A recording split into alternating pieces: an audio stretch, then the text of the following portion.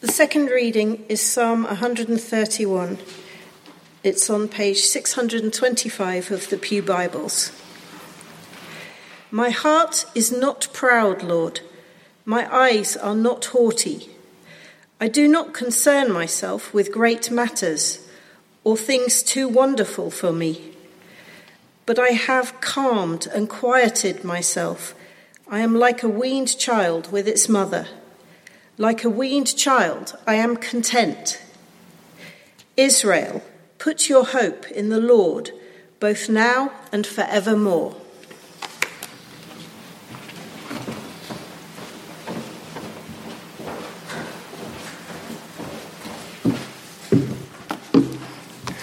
Well, good morning, everyone. For those of you who don't know me, my name's David. I'm married to Naomi, and we've got a 2.5-year-old called Beatrice. We're usually around at the 9:30 service when we're here, but I'm currently training to be a vicar at Ridley Hall at the moment. And so during term time, I'm actually at St Andrew's, Stapleford.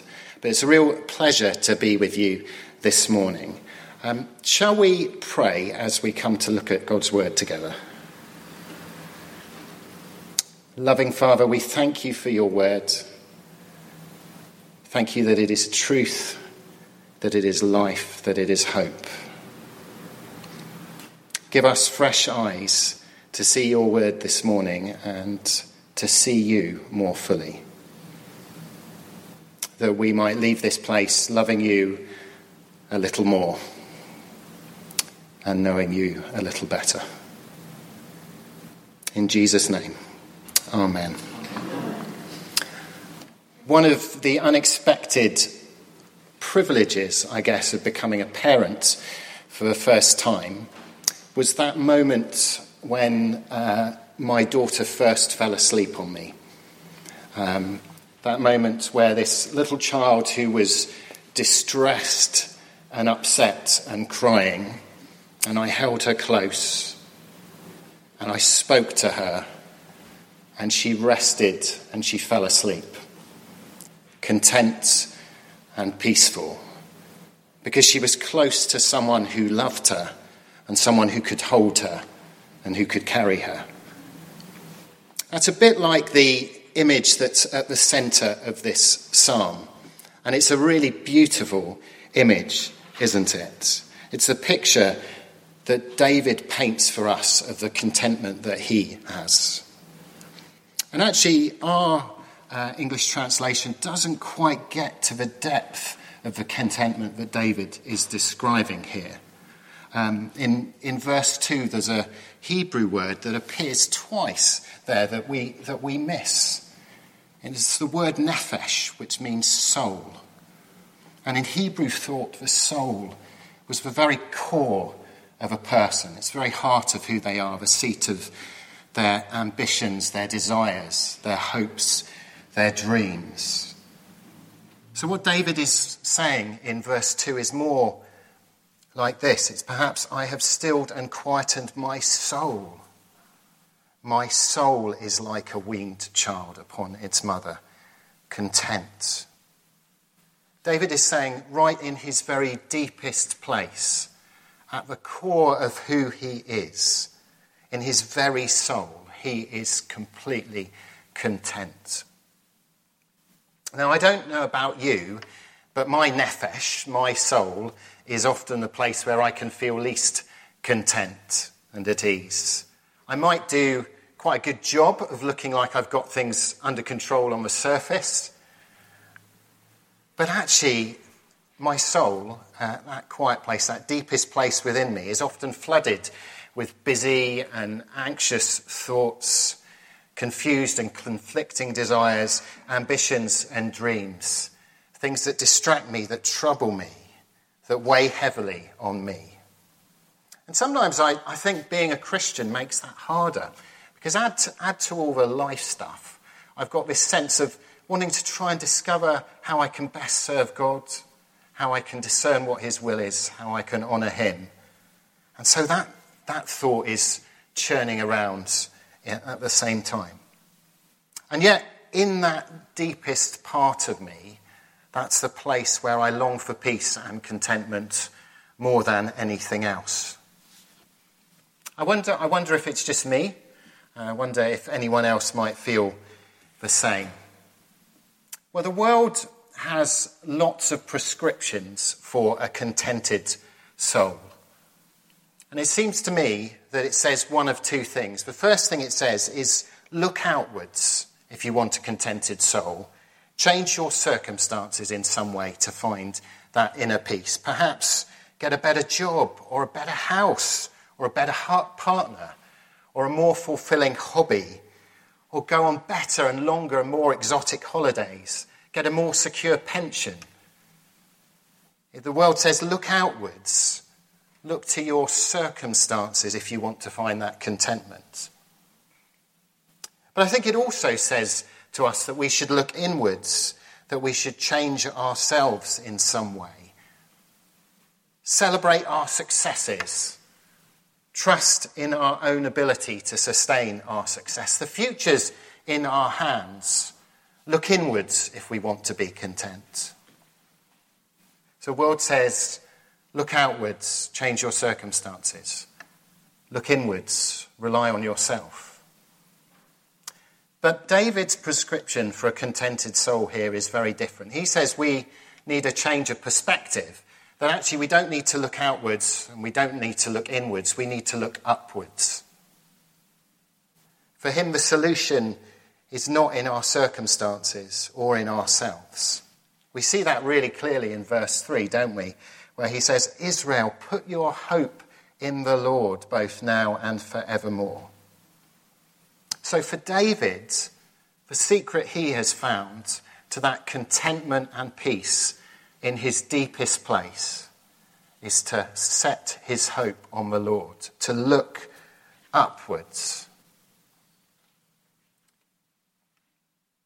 I thought it'd be really helpful for us to spend some time this morning thinking about how we do that. Because it's so easy to look to those other things. And on paper, on the surface, it's easy for us to say, I'm looking upwards, I'm trusting in God. But often there are so many other things that really our trust can be rooted in. I think David says two things that are really helpful here, and they're perhaps the obvious points to make, really. And he says if we're going to look upwards, the first thing we have to do is to stop looking to ourselves and to our circumstances. See, we can't look in two places at once. We see that in verse 1, don't we, where it says, my heart is not proud, Lord, my eyes are not haughty. I don't concern myself with great matters or things that are too wonderful for me. I had a go at kind of paraphrasing the sense of what David was trying to say in verse 1 there. I think he might have put it something like this. It's not all about me. I haven't got this, and I don't know all the answers. David is acknowledging, even celebrating his own smallness here. We see Israel's great king rejecting pride, rejecting self-reliance and choosing humility. He's refusing to exalt himself, even though he had loads of accomplishments, loads of reasons why he could have looked outwards or he could have looked inwards. And David finds a sense of liberation and freedom in recognizing his own limitedness, recognizing that it doesn't ultimately depend on him. And the reason for that is because he's recognized that if he doesn't stop looking to himself, he'll never be able to start looking to God. And we can never enjoy the contentment that comes from recognizing that things don't depend on us if we don't change our perspective in this way. We were not made to be self-exalting and self-reliant. We were created in the beginning for God's glory and to trust in him. Now, self-reliance is very much my own struggle. So I feel like I'm preaching this to myself as much as anything, that this is something I need to hear, because I so easily look outwards and look inwards. I'm someone who naturally likes to say, I've got this. I can do this on my own. And even I go about my Christian life in that same way sometimes. On the surface, I can look like I'm trusting in Jesus, but deep down, really, I'm trusting in me, in my abilities, my ability to organise, or whatever it is. I'm relying on myself. One of the ways in which God uses difficult circumstances in our lives, one of the ways in which he brings good out of those circumstances, is sometimes to use them to reset our perspective. That's definitely been my experience. The end of my first marriage was one of the saddest seasons in my life, and it was a time when I definitely couldn't say that I've got this, because I didn't. Yeah, as I look back, I can see how God, in his goodness, used that time to reset my perspective. He helped me to see how I'd been trusting in loads of other stuff, rather than really trusting in him. Now, I still find self-reliance a real struggle. This is a weekly kind of battle for me. But I've discovered something of the liberation of learning to say with David, it's not all about me. I haven't got this, and I don't know all the answers. And that is because that creates the space for us to start looking to God. We see that in verses 2 and 3 of the psalm. David writes this, "But I have calmed and quietened myself. I'm like a weaned child with its mother. Like a weaned child, I am content. Israel, put your hope in the Lord, both now and evermore." This challenge to look upwards is both a daily pursuit and a lifetime's work.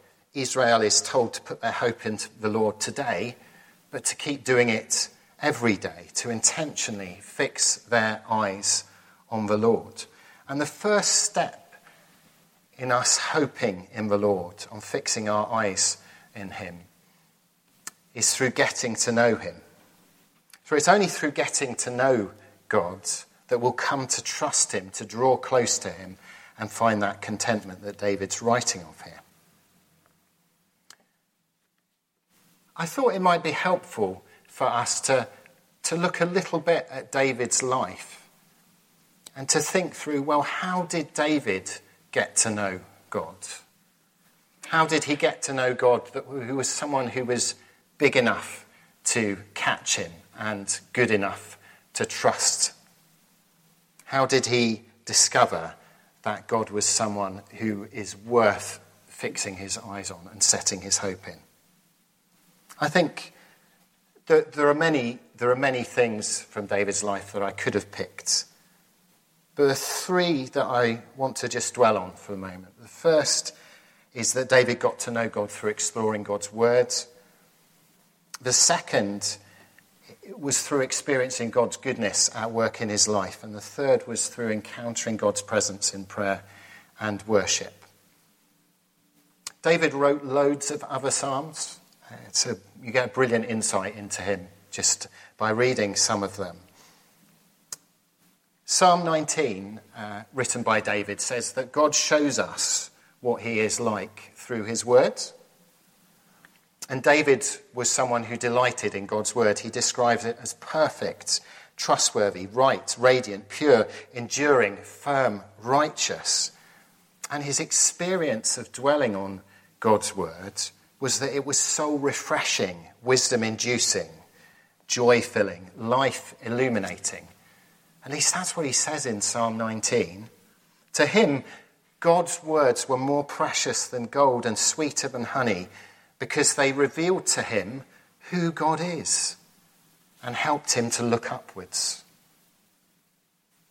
When I was at university, I went to church called Christ Church Clifton in Bristol.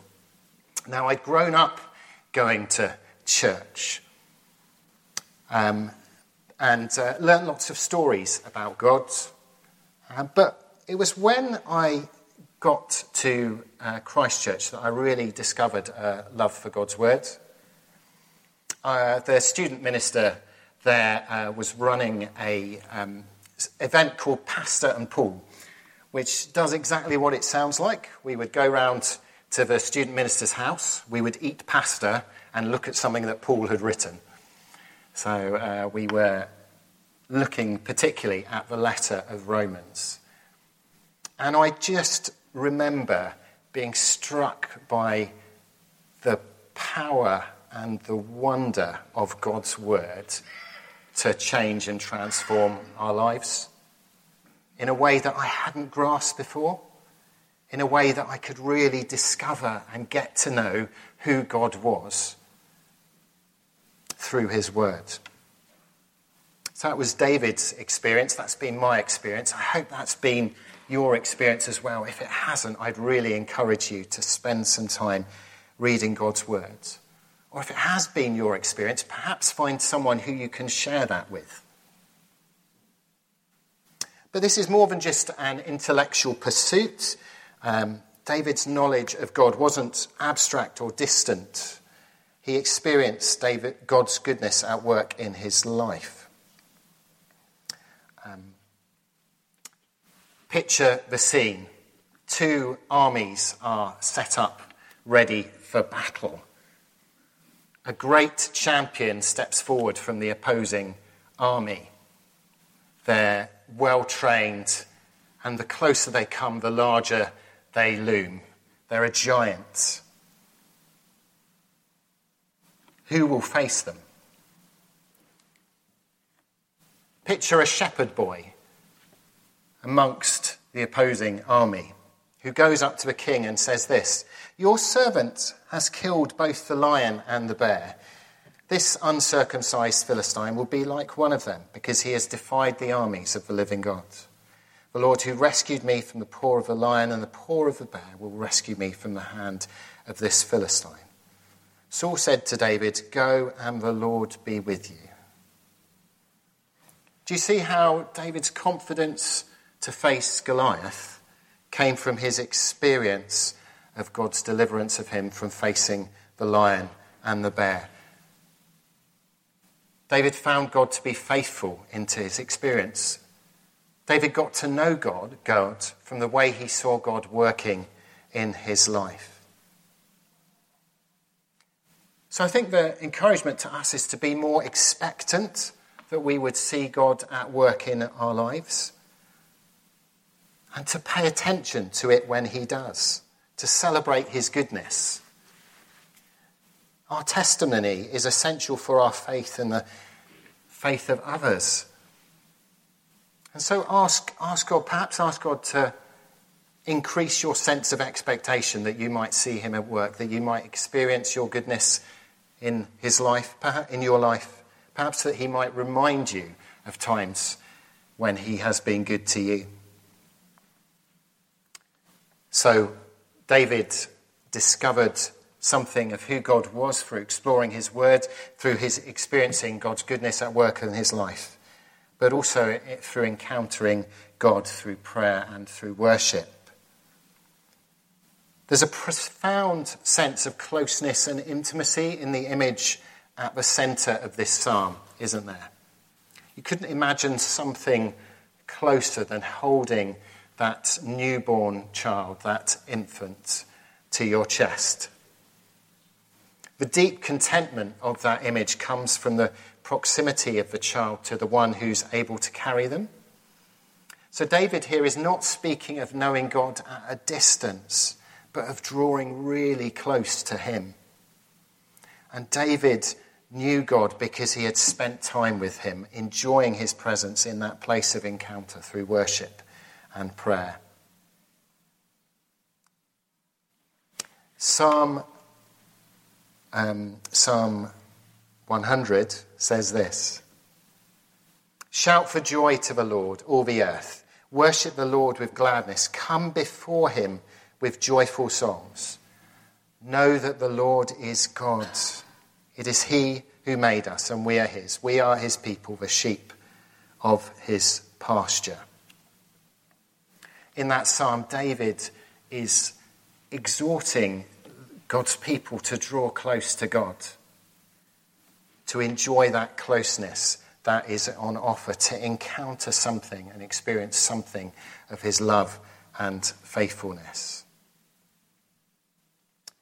The moment when I would say I really became a Christian, despite having grown up in a church family, was in August 1996.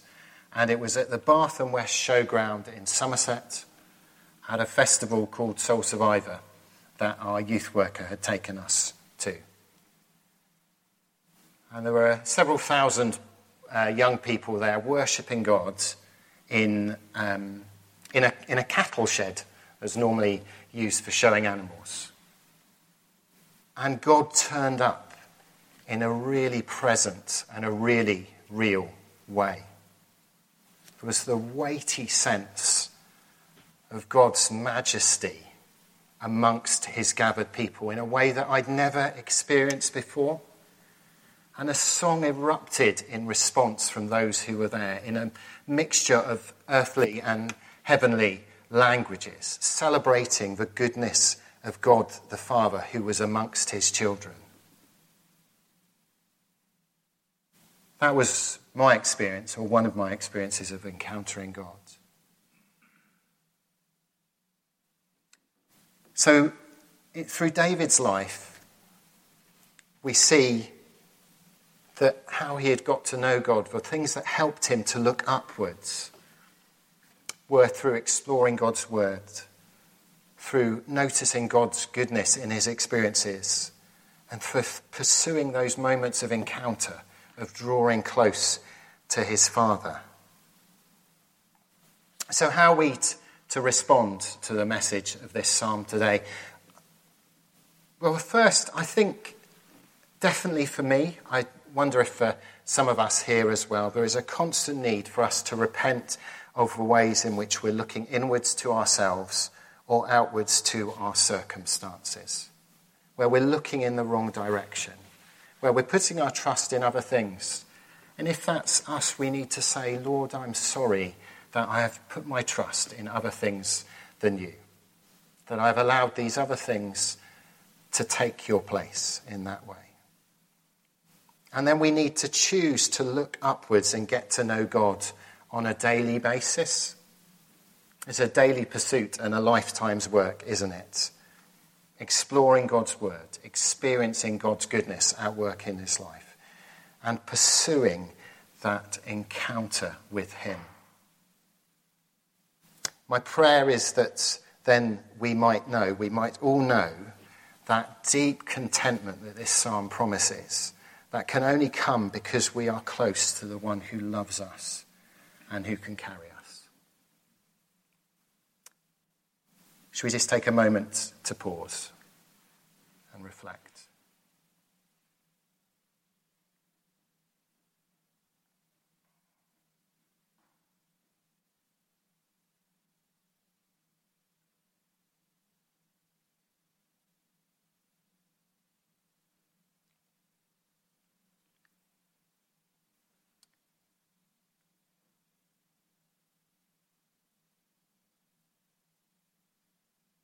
Loving Father, thank you that you want to be known and that you have made yourself known. Lord, and we long to know you more. We long to know you more. And to set down those things that have our attention and our affection that draw us away from you. Help us to fix our eyes on you, that we might know you and love you. Help us to draw close to you, that we might enjoy that deep contentment of being carried and being loved by our Father.